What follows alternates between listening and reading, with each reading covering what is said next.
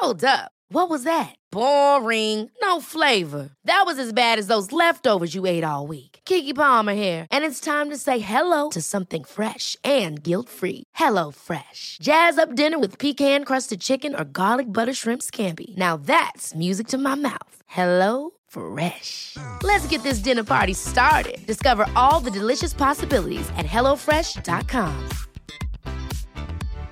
One size fits all seemed like a good idea for clothes. Nice dress. It's a t-shirt. Until you tried it on. Same goes for your healthcare. That's why United Healthcare offers a variety of flexible, budget-friendly coverage for medical, vision, dental, and more. So whether you're between jobs, coming off a parent's plan, or even missed open enrollment, you can find the plan that fits you best. Find out more about United Healthcare coverage at uh1.com. That's uh1.com.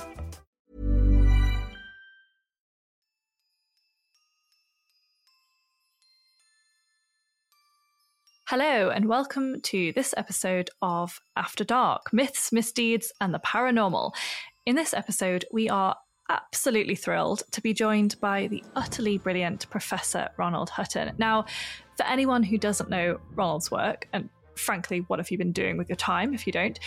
He's a specialist in British folklore, in pre-Christian religion and magic in the early modern period. In our chat with him in this episode, we dive into some of the murky origins of Halloween, and we attempt to trace the twisting, shape-shifting history of a festival with which we are all familiar today. The evenings are closing in. The dark is coming over the horizon, and it is time for Halloween. I am so excited. This is when I come into my own. I can get my turtlenecks out. It's sweater weather. It's sweater weather, Maddie. It's weather, and I am delighted about it. It's time. It's the best time of year. Well, this and Christmas. Thank God. Summer is just so needy. Anyway, look, that's just me going on a kind of a personal rant. What a surprise that we're both autumnal people. Who saw that coming? This is not a surprise, but it's actually what a privilege to be able to talk to Professor Ronald Hutton about this particular topic at this particular time of year. It just seems really apt. There is nobody who is better placed to talk on this topic. And listen, we won't take up any more of your time. Let's go straight to the episode and hear what Professor Ronald Hutton has to say.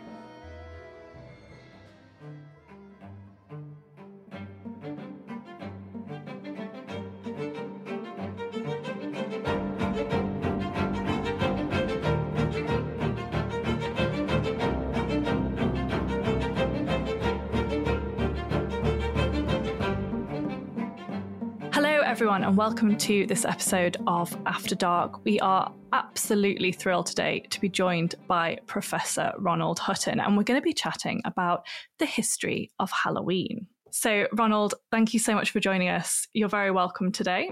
Thank you. It's lovely to be with you. Ronald, it is coming to that time of year where things start to get a little bit darker in the evenings, the nights start closing in, and there is talk of spookiness. You see the kind of commercialized trick-or-treating bits and pieces in the shops.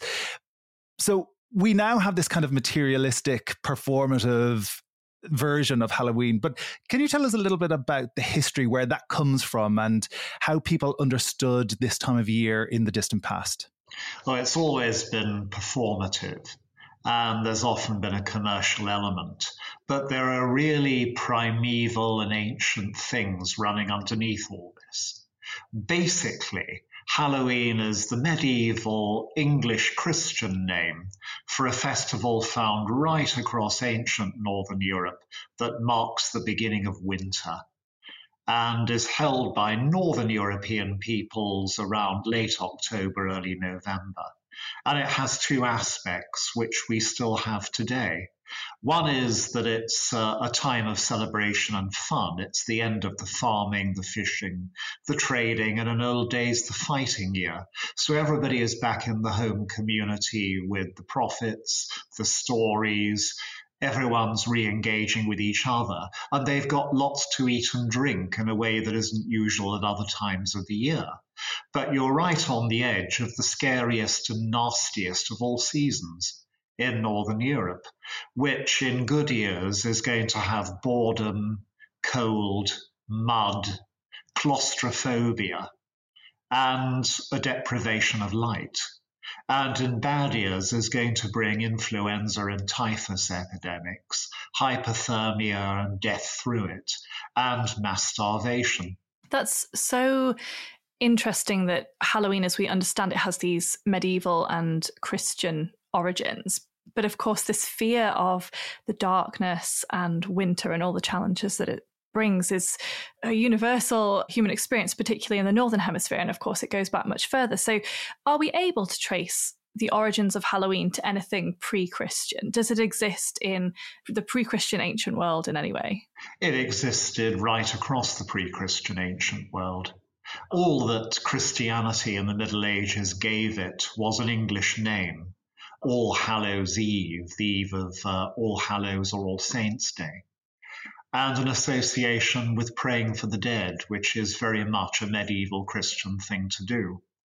But before then, right across Northern Europe, under different names, the twin aspects I've mentioned, that of community regathering, plenty and celebration, and stark fear of what's coming, were deeply embedded.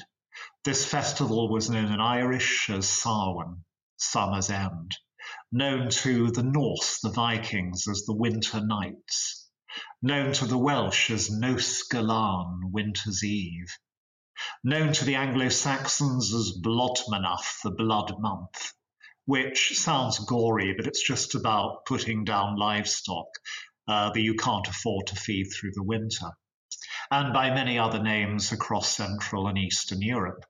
And the spooky bit comes because of the reaction to the prospect of a terrifying season, that with the spirits of cold and dark and want closing in on you, mocking them by dressing up as them, by parodying them, is a very good therapy for coming to terms with what's coming.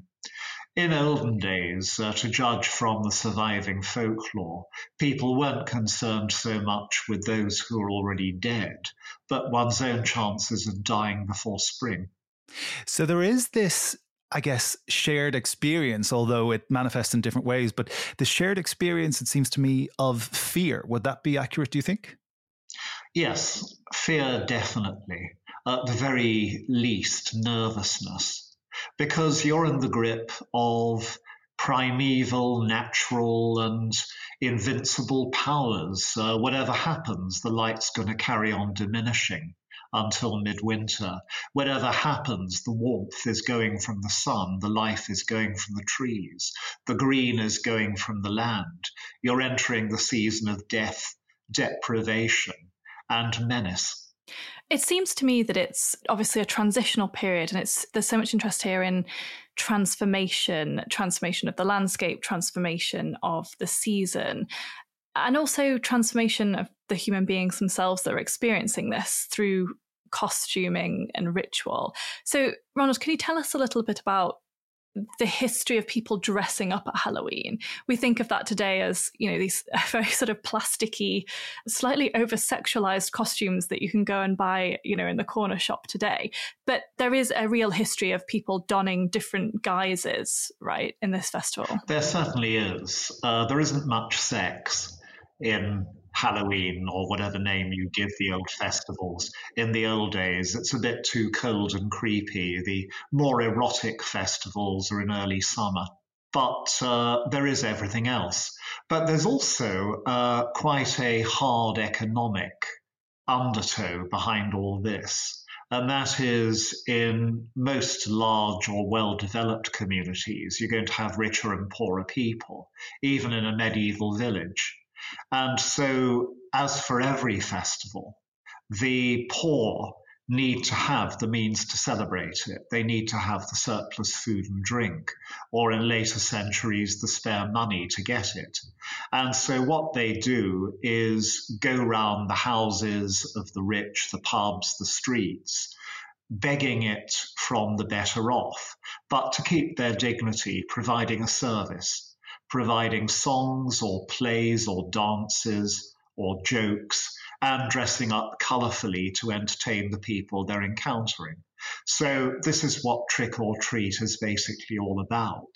It's redistributing wealth in a community and providing a luxuriant growth of folk entertainment to justify doing so. This happens at all the winter festivals. It's just that it really starts around Halloween. There's something kind of enticingly chaotic about what you're describing, Ronald, I think, in terms of this idea that this underlying fear invites people to perform in such elaborate and coordinated ways.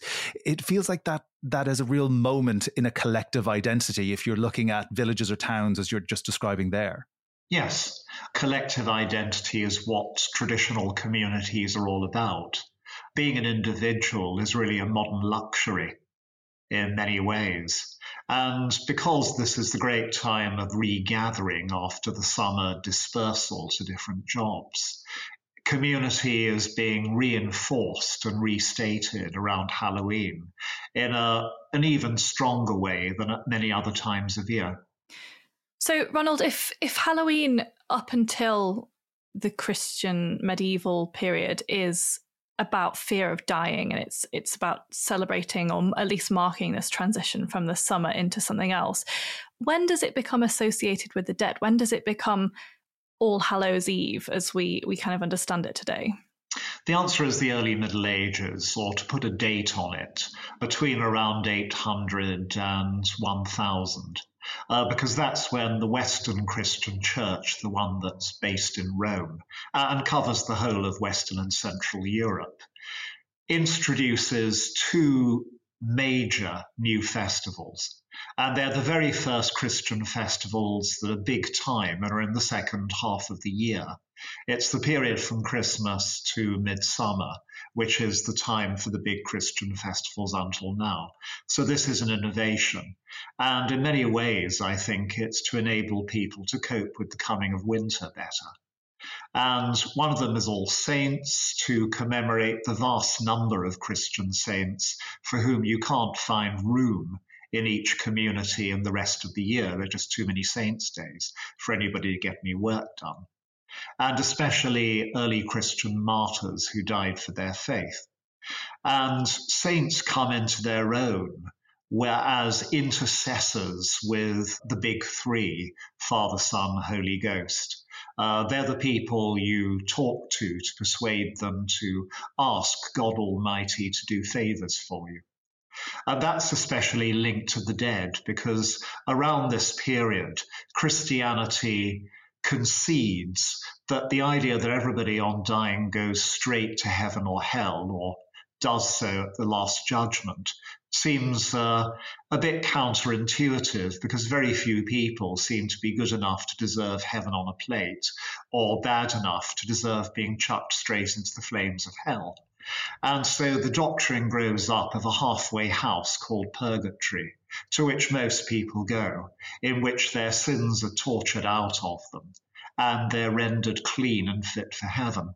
And the idea comes in with this, that living Christians can reduce the sentences of their beloved dead in purgatory, and even reduce the pain they're suffering if they pray for them and ring bells for them.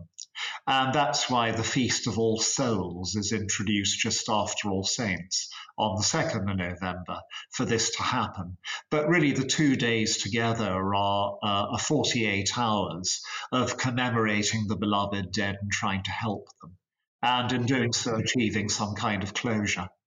It's interesting to me that the tradition of this festival being transactionary in some way is carried over into the sort of Christianization of England or Britain at this time. I'm wondering how ordinary people feel about the, maybe co-option is not really the right word, but the transformation of Samhain or this festival before it becomes Halloween. How people feel about that being adopted by the Catholic Church, by Christianity. Is that a transition that is widely accepted by the broad populace? Not in the least. I think people feel pretty good because this is not really a transformation, it's an add-on. Everything that's familiar, the celebrations of the community coming back together, and the mockery of dark and cold and fear remains. You just get an added bonus in being able to pray for your beloved dead. And the two things are side by side. The Christian church does not persecute these folk customs. In fact, it totally ignores those for the beginning of winter. Just lets people get on. They aren't heretical. They don't threaten the church in any way. They don't cost it anything. And they don't imperil souls. Whereas if you add the praying of the dead to that, then it becomes a further sanctification of the festival. So everybody wins. There's no sign of resistance, and for very good reason, which I think I've explained. You talk about the praying for the dead, and I remember I grew up in Catholic Ireland, so these are actually motions that I have moved through in terms of going to the graveyard, saying these prayers, offering up these things for the relief of the souls of our related dead. But is there something also in kind of evoking the dead or haunting of sort, of kind of calling on people who have passed over? So obviously there's a financial gain for the church when this happens in terms of some of the money that they're bringing in. There's a gain for the souls who have departed in that they may have a shorter time in purgatory. But it also, to me, and this is potentially just personal, but it also used to feel like there was an invocation of the dead in those particular ceremonies where they would join you for a while. Is there any history to that at all? It's a really interesting point and question. Certainly your Irish experience would be par for the modern Catholic one, because Protestantism abolished purgatory and praying for the dead, but Catholicism kept praying for the dead, which is why it's not just Ireland where you visit your ancestral graves. It's all over Latin America, hence the Day of the Dead in Mexico, where they've gone very big time on it. The answer to the question is a subtle one, which is that in Christian doctrine, the dead don't come back. So you can't commune with them. They're stuck in purgatory, or in Protestantism, they're in heaven or hell. There's radio silence. But the idea that at least some people can return at some times is embedded in intuitive human response. It's embedded in folk tradition. Hence the belief in ghosts, which to most Orthodox Christians simply shouldn't happen. But people have been meeting them and seeing them for millennia. And so there's a very strong popular feeling that at times like Halloween, you can actually lay out food and drink in case the beloved dead want to come by. And this is frankly in defiance of anything Christianity has had to say about the subject. But again, it's not controversial. In practice, the church just seems to have ignored people doing it. And if it's made any comment, tends to talk about silly people and superstitions. In other words, they regard this as completely pointless and ineffectual, but harmless.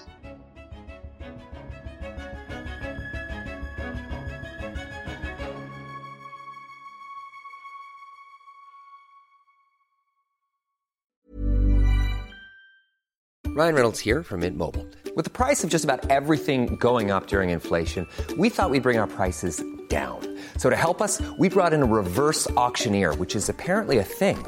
Mint Mobile Unlimited Premium Wireless. How to get 30, 30, bit to get 30, bit to get 20, 20, 20, bit to get 20, 20, bit to get 15, 15, 15, 15, just $15 a month? Sold! Give it a try at mintmobile.com/switch. $45 up front for 3 months plus taxes and fees. Promo rate for new customers for limited time. Unlimited more than 40 gigabytes per month. Slows full terms at mintmobile.com.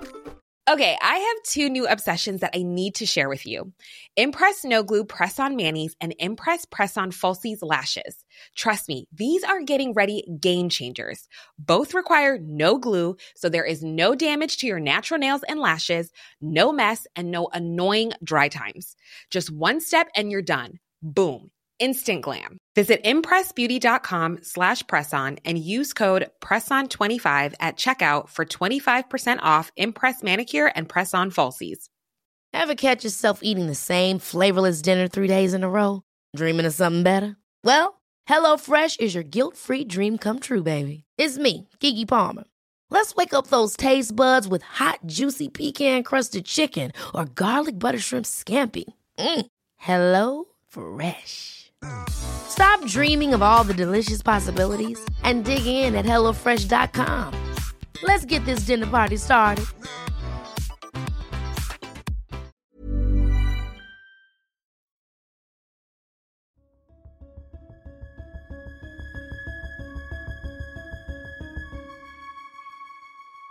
We've talked about Halloween's transformation from potentially its ancient origins through to the early medieval world. And when we think of Halloween today, I certainly think of it as being quite Americanized in terms of the material culture associated with it, in terms of popular culture, films, that kind of thing. Talk to us, Ronald, about Halloween in America, and does it have any roots in the Halloween of the medieval world? To survive in a modern world, any festival has to be commercialized, and that's how it prospers. And the American Halloween is connected by a direct stream of transmission from the ancient Halloween, the ancient feast of the beginning of winter under different names, largely because of massive Irish immigration to America, particularly in and after the famine, the 1840s, but also then continuing, which set up an enormous and influential Irish-American presence. Just go to Boston or New York and hang out in the pubs there, or name the American presidents with Irish names and nationality, right down to the present one. And they take Halloween with them. They root it in America. And then for the vast number of Americans who aren't Roman Catholics, the transmutation is made into seeing it as a feast that mocks the dark and the scary. And mocking monsters and phantoms and ghosts and the wrong kind of witch is something that commercializes really easily. That's why we have the boom in American Halloween at the present day. The one thing that the American Halloween can veer into, which disturbs quite a lot of devout American evangelical Protestants, is that it can appear to glamorize or glorify evil. This is a contentious assertion, and I'm not supporting it myself, but it's clearly a culture war, and it's kicked over into Britain as well, with evangelical Protestants feeling that Halloween is somehow wrong. Glorifying and glamorizing evil or badness is something the Winter Festival never did. It's supposed to do the exact opposite. Yeah, it really struck me when you said that one word we hadn't said until now is evil. And that's one of the things that maybe a lot of people would associate with aspects of Halloween. And okay, there is fear, but that's definitely not equal to evil. And this idea of evilness, what is that connected to, Ronald, do you think? Is it a demonic connection? Is that what the evangelicals in the United States are linking it with? Well, the evangelicals in the United States do link it to demons because they link practically anything they think is wrong to demons. But again, this is not traditional. The fear that hangs over Halloween is not connected to cosmic evil. Nobody in the ancient world or Middle Ages thought that winter was engineered by a Satan figure. It just happens. It's part of the natural order, but it's one of its most forbidding characteristics. It's our fault for being up in this part of the world where the temperature drops dangerously at a certain time of year. And so evil was not part of it, but terror, fear, menace. Well, one would not describe a hurricane or an avalanche as evil, but what it does amounts to the same kind of thing. Mass loss of life, mass loss of property. So winter is out to get us, reasonably enough, and it's up to us to try and stop it. One thing I want to pick up on there, Ronald, you mentioned the witch in relation to Halloween, and I'm very interested in the sort of archetypal characters that we now wheel out for Halloween celebrations, and that in some ways they are the sort of the manifestation of some of these fears. Now, obviously, as you well know from your fantastic recent book about the witch, witches have a very complex and long history of their own. But what's their role in relation to Halloween? Is that an entirely modern connection that's being made there? Is that something that has its roots in the medieval Christian period? Does the witch have a place in these celebrations? Witches arrive rather belatedly at Halloween. They begin to be associated with it by the 18th, 19th centuries. But that's largely because they enter the package of menacing spirits and entities. In most traditional societies, witches, in the very limited and specific sense of human beings who work magic to hurt others, are the classic human bogey figures. They are feared in most parts of the inhabited world by most societies through most times, though not all. Their means of accounting for capricious fortune, people having uncanny bad luck. And if you attribute uncanny bad luck to other sources, you don't fear and believe in witches. And the other two sources are angry ghosts, ancestors you've annoyed, and malicious land spirits, fairies or elves. But most human societies have come down on witches, and that there is no particular association with Halloween until the relatively modern period, when witches become standardized folk figures, bogey figures, largely because you're no longer arresting them, putting them to death in practice. So they've come like cartoon characters, and so can join the other assemblage of cartoon characters that trot out at Halloween. That's absolutely fascinating. Thinking about some of the other traditions that we still practice today, I'm thinking in particular about pumpkins. To me, this feels like a more authentically maybe pagan practice. Does its history go that far back when it comes to Halloween? Jack-o'-lanterns, hollowed out vegetables with candles inside, feel very pagan, but they're actually not at Halloween. Rather like witches and Halloween, they're a modern connection. They can't be pumpkins in Europe because that's an American vegetable that arrives here in the 20th century.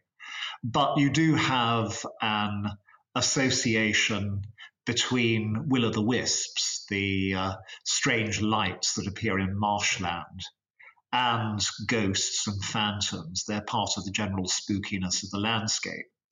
And a very easy way of making a lantern, if you're poor and you can't afford a commercial one, is to hollow out a mangel wurzel or a turnip and stick a candle inside and use that to light your way. And they're well recorded right back into history. But actually, it's the Americans in the late 19th century who developed the Halloween custom hollowing out pumpkins, very often in fascinating shapes, and lighting them up. And this gets over to England, to Britain in the early 20th century. And sometimes turnips and mangel wurzels are substituted. But it's basically an American Halloween idea. That's a little bit disappointing. Well, you can still keep the association with will-o'-the-wisps, because when people in Somerset, for example, begin imitating the American custom with mangel wurzels, the names that they give to these are those of the will-o'-the-wisps in Somerset Levels, which are immemorial, pagan, if you like, and really very spooky. It's interesting that you mentioned the class element. I know you mentioned it in passing, Ronald, but for poor people to use the turnip, for instance. And I know when we were kids, we hollowed out turnips, and there was always this kind of, thing in rural Ireland that it was a poor thing to do, that if you didn't have the pumpkin. I just wondered if you could say a little bit about the kind of class elements to Halloween then. There are class elements to anything in a traditional society, and they come out fighting at every festival, because basically the rich can celebrate more than the poor. But the dynamic has usually been quite a cozy and reciprocal one.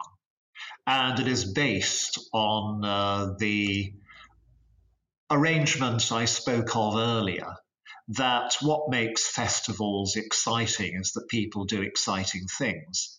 like putting on theatre, like dancing, like bringing in garlands or maypoles, like lighting bonfires, like singing special songs like Christmas carols. And if you're rich, the great thing is you have other people to do that for you. And if you're poor, the great thing is you can then do that, which gives you some kind of dignity and pride as you're providing a service for the community. And then you get rewarded, which saves you from begging. And so every festival has this built-in mechanism since history begins, and probably long before, whereby the poor entertain the rich and the rich pay for it. And together you get a great show. Before we wrap up, Ronald, I want to ask about, in terms of this pre-Christian Samhain celebration, if we want to mark it today, or our listeners want to mark it today, what kinds of rituals and sort of rites should we be following? There are all sorts. Party games are a great feature of Halloween. They're a great feature of any winter festival because you're indoors. But bobbing for apples, or if you're really suicidal, trying to take apples in your mouth from wooden racks with candles burning on them hanging from the... I've done this. I don't recommend it to the faint-hearted, but it certainly raises the stakes. All manner of regular party games, card games, charades, and the dressing up and going round to say hello to your neighbours. Fancy dress. That's the one of the greatest single aspects of festivity as a whole, especially in winter. But at Halloween, when you can pretend to be so much that's really exotic, really creepy, really dramatic, is the favourite time for it. Just as a very quick parting word then, I suppose we've looked at the history of Halloween, we've looked at the origins of some of these rituals and their performative elements. Could you leave us with an idea of what you think Halloween means today? Today, Halloween ruffles people. It makes people uncomfortable as well as gives them a great opportunity for enjoyment. Because really it forces people to confront two things, even if they don't realize it, with which humanity is still profoundly uncomfortable because it's powerless. One is the seasons, the fact that we're in the grip of a changing climate, even without mass climate change. And the other is death.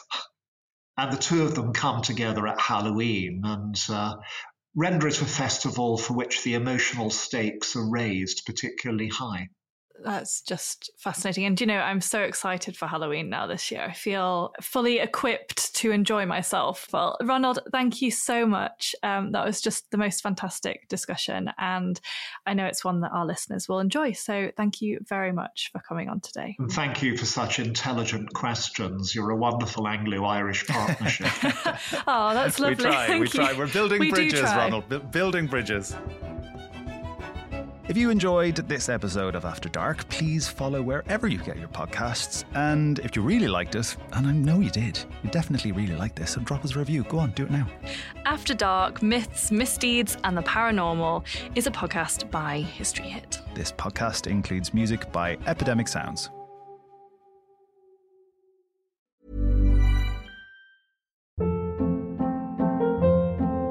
Hold up. What was that? Boring. No flavor. That was as bad as those leftovers you ate all week. Keke Palmer here, and it's time to say hello to something fresh and guilt-free. HelloFresh. Jazz up dinner with pecan-crusted chicken or garlic butter shrimp scampi. Now that's music to my mouth. HelloFresh. Let's get this dinner party started. Discover all the delicious possibilities at HelloFresh.com. Well, thank you for listening to this episode of After Dark. Please follow this show wherever you get your podcasts. It really helps us and you'll be doing us a big favour. Don't forget, you can listen to all these podcasts ad-free and watch hundreds of documentaries when you subscribe at historyhit.com/subscribe. And as a special gift, now don't say we never give you anything, you can also get your first 3 months for £1 a month when you use the code AFTERDARK at checkout.